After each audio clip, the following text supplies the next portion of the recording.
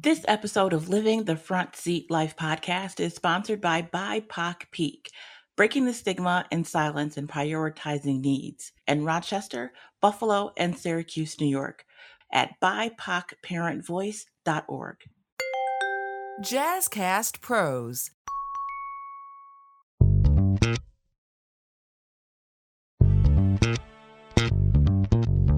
Welcome to Living the Front Seat Life podcast. I'm your host, Coach Kelly Marie. Now, this week we are continuing our conversation with Dr. Willard Ashley. We are going to dive a little into talking to family about mental health and what kind of questions to ask your therapist when you are looking for someone to sit down with. Also, we begin to talk about whiteness and being Black and the mental health effects of being Black in America. So I encourage you to just take a few moments and spend it with us here on Living the Front Seat Life podcast. Welcome back, Dr. Ashley. Well, thank you. Thank you again for your kind invitation. You are simply incredible. And I thank you for spending this time with me. I thank you for the work that you do. And I thank you for continuing to be honest and have real conversations with people around mental health, around trauma, around race, why it's important to talk about whiteness, why it's important to talk about the history of our beginnings here in America and its impact on everything that we are going through today. Everyone will not come to my church because I own I'm crazy. It may not be the politically correct word terminology, but it's what I learned if I grew up with. So I know I'm crazy. I know I'm certifiable, but I want to get help. Yes. And if for no other reason, DMX got it right. You're gonna make me lose my mind up in here. So I need some help. I was trying to convince my son at one point to go to therapy. He says, well, he says, why do I need therapy? I said, because I'm your dad. He goes, yeah, you're right. I got a lot to talk about. And those honest conversations around parenting. My friends all know, I tell them, listen, no matter how good of a job you are doing or think you're doing, your children are going to be messed up, period. You're messed up. It is impossible then they may be well adjusted, right? They may have some tools in the toolbox, but they still gonna be messed up. You're not in their personal relationships. You're not in their friendships. You're not in that bedroom. You are not with your child 24 hours a day. Right. They messed up. And that's okay because there are professionals that can help them figure out their issues. It's not for you to solve. It's for them to figure out how to work their way through. And to that end, my son is an adult, and I know I'm doing far more parenting now than I did when he was growing up, because he's saying, hey, Dad, I did what you taught me. I jumped through the hoops. I did all those things, and help me understand racism at this level.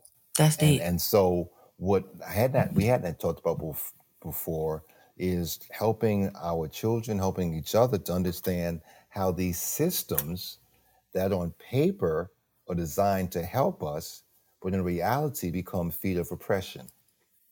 Yeah. And so that's when we talk about disparities. And that's when we talk about not receiving the gold standard of care that others receive that may look different than us. And so how do we look at health as a foot of oppression? What are the ways in which the education becomes a foot of oppression? What are the ways that religion becomes a foot of oppression? Because for a lot of people, religion is oppressive. Yes. And I get a fair number of people coming into my private practice saying, I picked you out because I know you're an ordained minister.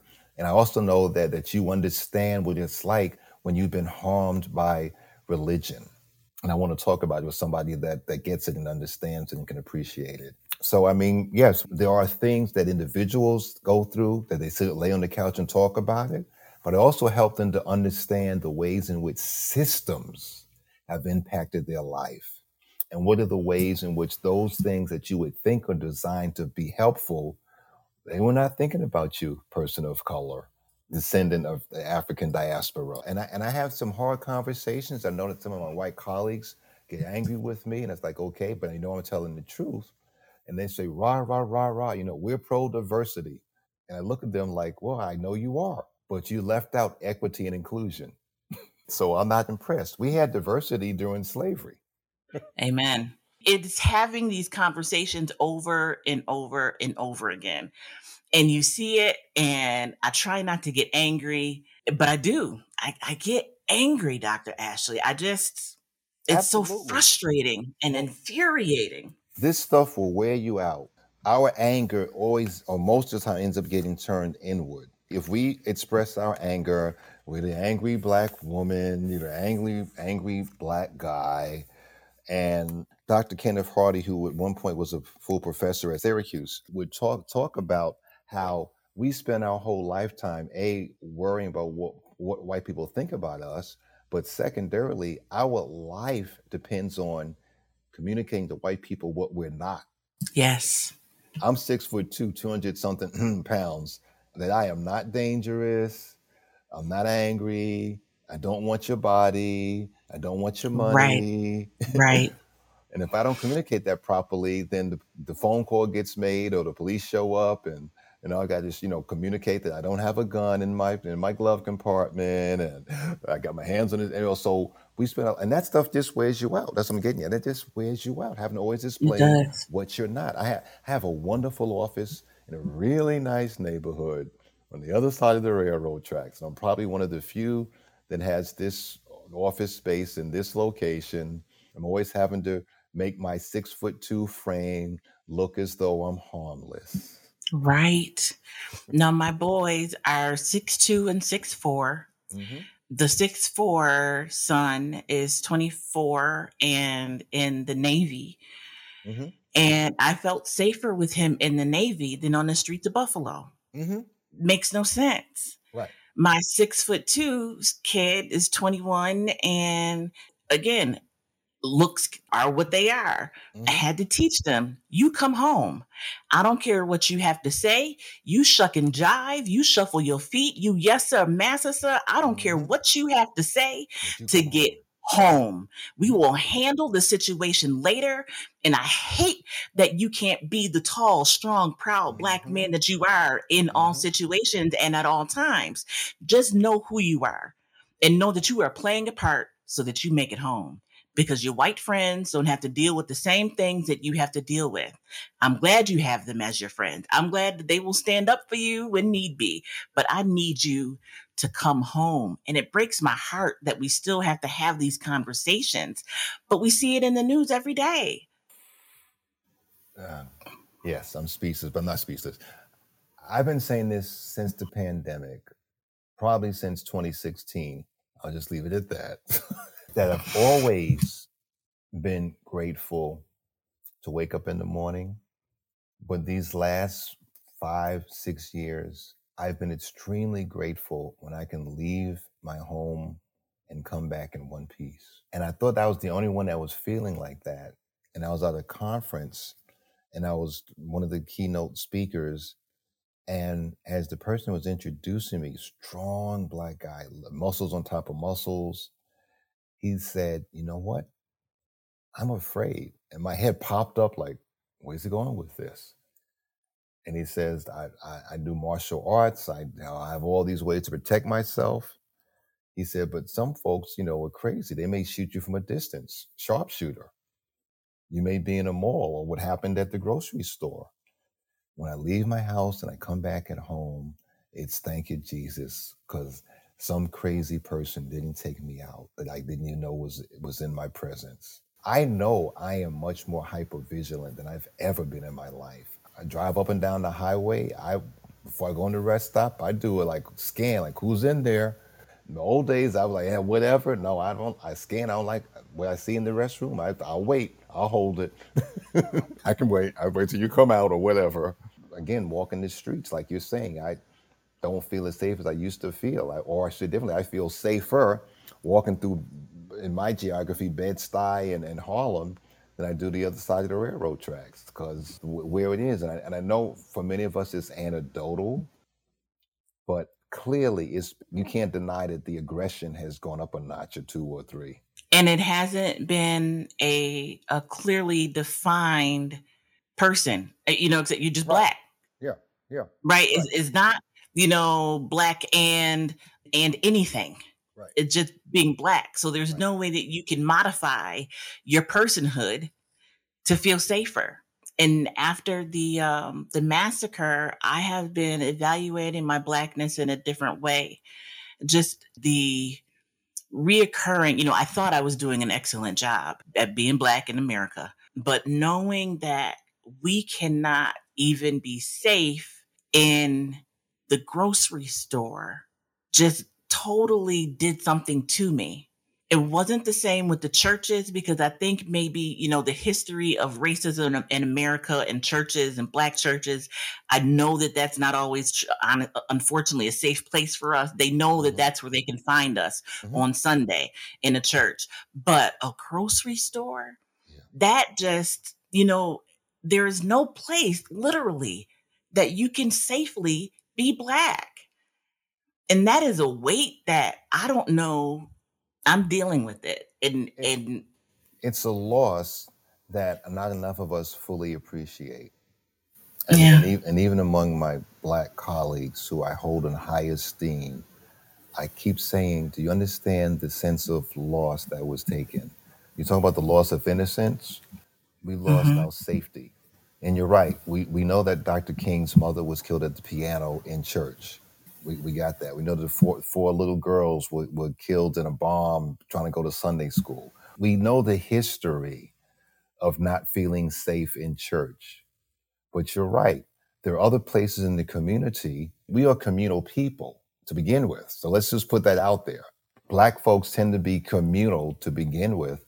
And so, yes, the church, it gives us sustenance, it gives us life, but so does going to the grocery store. We see our friends and our neighbors and our colleagues, and we do more than just, it's more than just buy food. We talk to each other. We say, hey, how's it going? We learn about who's in the hospital and who got out the hospital and who got a new job and all those kind of things. So it's not only a place to purchase food, it's almost like a better terminology, a community center. Mhm.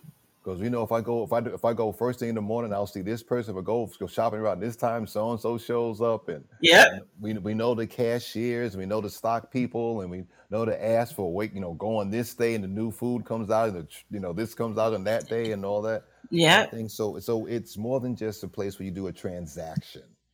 It is a community meeting spot for us, and that was taken away. And it wasn't, and this is the part that I have the hardest time getting people to understand. It wasn't only Buffalo that got taken away because we think like a collective. If it happened Yes. in Buffalo, it can happen in San Antonio. It can happen in Yes. Seattle. It can happen in Richmond. It can happen in Yes. Bed-Stuy and in South Bronx and Jamaica, Plains, etc. So yes, the horror, the gun was shot there, but we felt it also.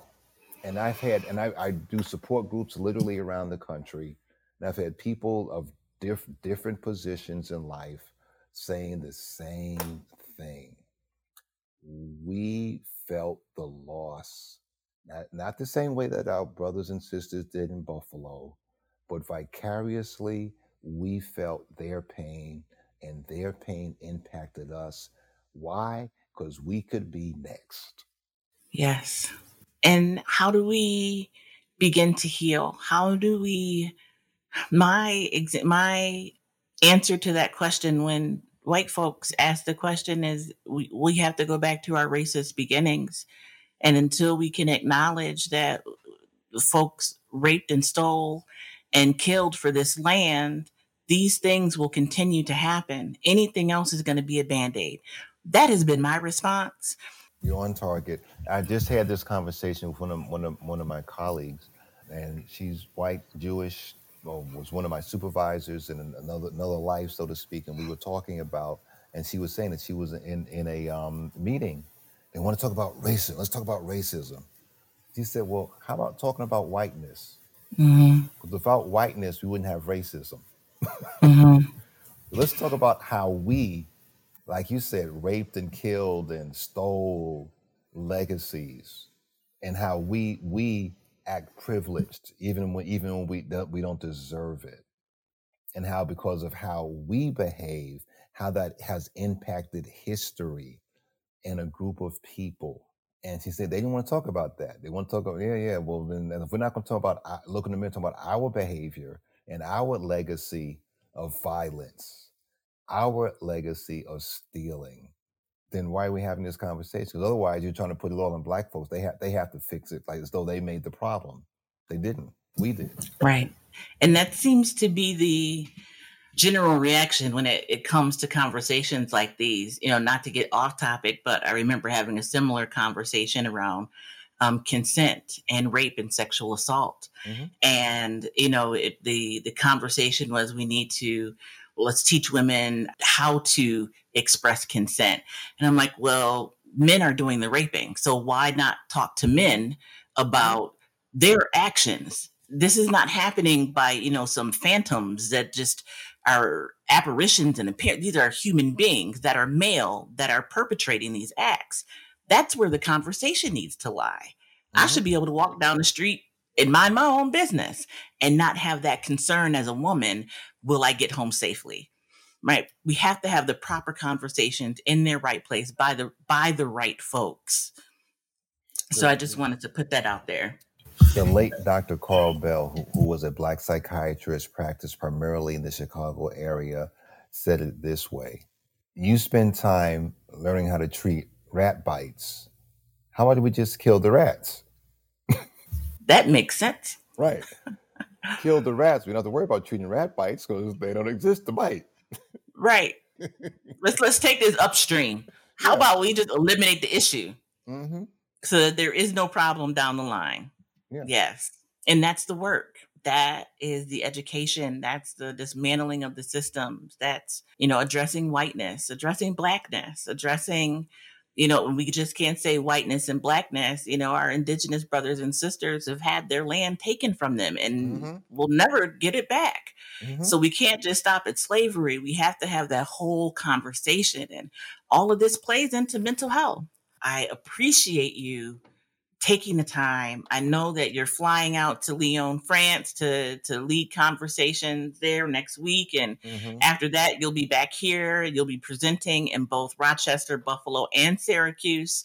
So no matter which one you go to, you will be able to hear from Dr. Ashley.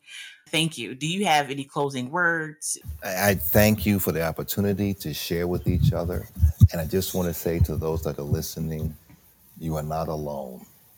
It is a we, and we are in this together. There are other places that have experienced what you've experienced, and they want to be helpful. We're going to make those connections. We're going to have people to walk alongside of us, because we didn't experience it firsthand, but through your pain, we felt pain. Thank you, sir. I cannot wait to greet you face to face. You have helped me process life a little bit more. And I appreciate that. I truly do. That wasn't the intent. It was only supposed to be a 15-minute quick conversation, but I truly, truly thank you for taking the time out and just being yourself in your journey. And to you, thank you for listening. Please like, subscribe, share this podcast with someone else.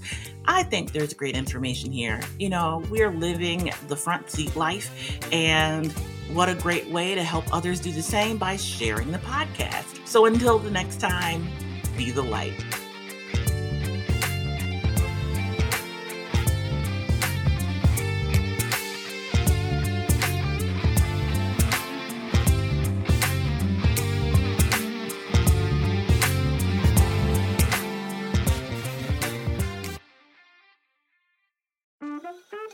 Hi, I'm Kelly. And I'm Kelly, the hosts of Getting Real with Bossy, the real, raw, and honest podcast about small business ownership. We created Bossy to be a safe place to ask the hard questions and to get support that's necessary. With our experience, 9 businesses and over 25 years, we continue to bear it all and share what we wish we had known. We move past the must be nices and start getting real. Come along as we interview small business owners and get the true story. Leave with another tool for the next time you feel alone on this journey. Business ownership leads to unexpected knowledge. What are you an expert at? Tell us at Getting Real with Bossy and subscribe today.